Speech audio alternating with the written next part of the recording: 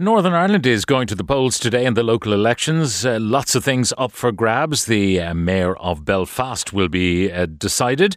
And of course, the fact that Northern Ireland Assembly is not sitting means that the election will have an extra political edge to it.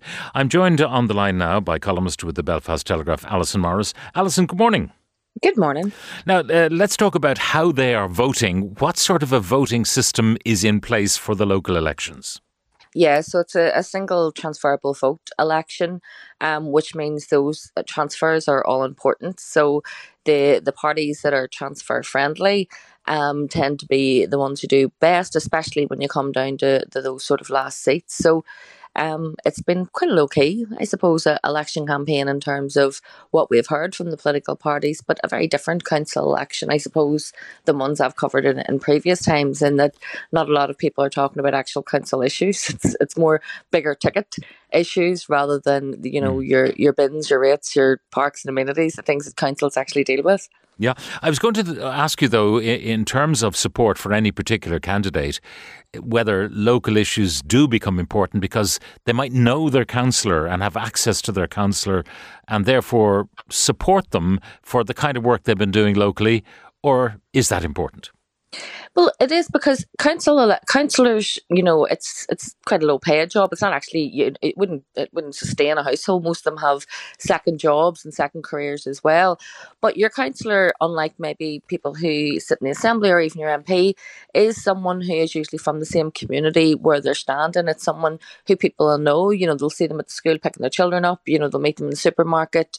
You'll see them at christenings and funerals and weddings, and they're out and about and they're dealing with those day-to-day issues. So if you get a really good councillor, like a really active councillor, who's someone who's known for sorting out, issues on the ground, they tend to have a personal vote, and we've seen that in the past, where a person can top the poll in a certain DEA without having the massive machine of a party behind them, simply because they're so well thought of and such a good sort of community activist within that area.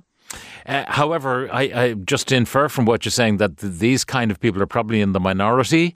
Yeah. The ones that'll have a personal vote over and above what way their party might be heading. Just talk to me, Alison, if you would, about the powers that councils have, because I know when we were talking about the local elections in England, for example, that councils have power over schools and more extended powers than they would have in this republic. Yeah, I mean, our councils aren't like, they're not like the councils in England. They wouldn't have that massive power that local councils would have there. Instead, they deal with issues such as planning would go through the council. They deal with all parks and amenities and leisure centres and those sort of things. They deal with the all-important bin collections. If there's one thing that can get people angry, it's when their bins don't get lifted that morning. And they also deal with sort of licensing arrangements and things like that. And they do have funding to help in terms of a lot of community issues and cross-community funding for certain groups. And so there is a bit of power there. But in the general, it is the very sort of day-to-day running of a city or a borough that the council speaks to. The education and health and things like that wouldn't be in their remit. Do they organise the rubbish collection themselves, or is it all subcontracted to private collectors? No, in Northern Ireland, the rubbish collection would be organised by the council itself. Yeah. And street cleansing, all of those sort of things are all done by the councils. Now, what are we to look for as the results start to come in? Where are the key battlegrounds with a view to more province-wide politics? Yeah, I suppose because this is almost like a protest election, if you like. So the DUP have collapsed the executive. We don't have any functioning government. The government that actually does deal with the budgets and the health and the education isn't functioning at this point in time. So rather than people voting for those sort of council issues, it'll probably come down to that sort of protest vote. And the DUP will be looking to try and get a mandate for their position on the Windsor framework and not going back in. And so they'll be hoping not to gain any, because they're actually running less candidates than they did in the last council election, because they're trying to sort of consolidate their vote and keep what council seats they have. Sinn Féin are hoping to make gains, and that would be done at the expense of the SDLP, who are just, at this point in time, really struggling in the polls. There isn't much scope there for them to make any gains, and they're probably going to make some quite significant losses. caucuses. But what we're always watching every election, and probably have done maybe for the last 8 or 10 years, is the growth of what we call the middle ground, the others. So people who are neither strongly unionists or nationalist, people who identify themselves rather than British or Irish as Northern Irish, and that's the Alliance Party. We have seen the Ulster Unionist Party try and pick up those votes by going to a more moderate kind of politics under their leader, Doug Beattie, but they haven't really managed to sort of capture that small unionist vote. A lot of that seems to be going to the Alliance, who are trying to make massive gains in this council, and then they will be the third largest party, which will give us 3 really distinctive voting blocks. We will become a 3-party state at this point. We will have the DUP will capture up the majority of unionists, Sinn Féin the majority of nationalists, and then this huge block of middle ground, the others in the middle. Yeah. How likely are those blocks to be changing in Belfast City Council, for example, where the prize would be to control the council and also get the job of Lord Mayor? Yeah, so Belfast is really interesting because the demographics of our city have changed so dramatically in the past sort of 50 years.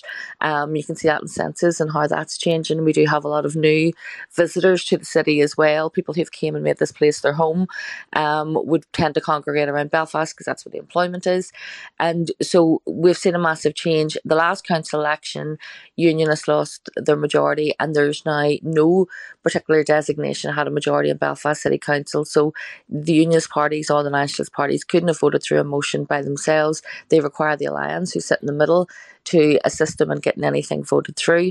At this point in time, Sinn Féin are trying to make gains all over the place. They're trying to do that at the expense of the SDLP, of people before profit.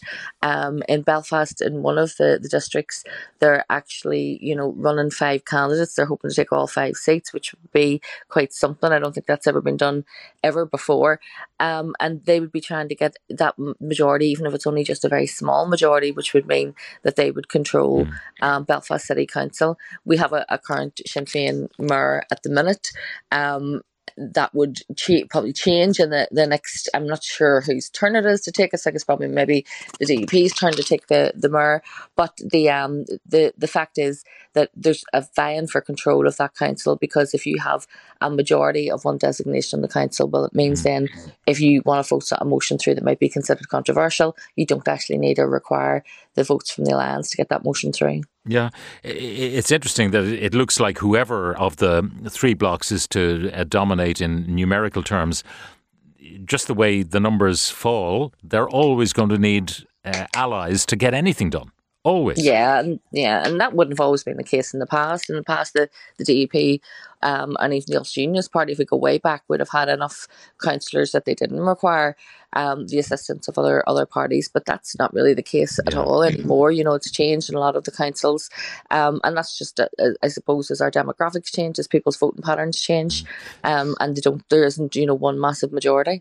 Now, looking at the last elections, 2019, Sinn Féin were on 18, the DUP on 15, the Alliance on 10, SDLP 6, Green Party 4, People Before Profit 3, Ulster Unionist Party only 2, Progressive Unionist Party, the PUP 2, and no traditional unionist councillor at all. Now, that is likely to change one way or the other, but it just shows that if this happens and you've got 3 significant blocks of more or less equal size in Belfast City Council, the message to both London and Dublin is that maybe the Good Friday Agreement needs tweaking to allow for that middle ground to be represented in some sort of new assembly and executive formation.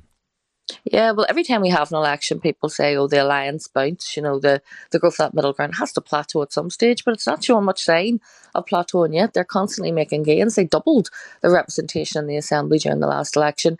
And that the bigger that group gets, the bigger that designation gets, the more pressure there's going to be on the British and the Irish government to maybe go back and have a look at the Good Friday Agreement in the terms of our form of government. The Good Friday Agreement will never change in terms of the principles of consent and the things that go along with that. But the mandatory coalition, the designation, the appointment of ministers, all of that is unsustainable if you have such a large group in the middle ground growing, and people then will demand that they're given their proper place and their proper respect. And also, our government needs, when we talk about bigger government here, and I'm talking about Stormont, it needs more resilience. At the minute, one party can bring the whole thing down. The DUP, we had Sinn Féin did it in the past, the DUP are doing it now. And I think that's why people are fed up. So this election, what I would look at too is voter turnout, because there's a lot of apathy around in terms of the fact that we do have so much stop-start politics in the bigger picture. And that's not really the kind of thing that incentivises people to get out and vote. But what I would say is, throughout that entire period, all those political crises that have came and went, the councils have always operated. Council politics always ticks over nicely, and that keeps operating no matter what is going on, no matter what the bigger picture is. So, I'm a big fan of saying to people, get out and vote for your councillor. Your vote was hard won. We should always use it. All right. Alison Morris, columnist with the Belfast Telegraph. Alison, thank you very much for joining us.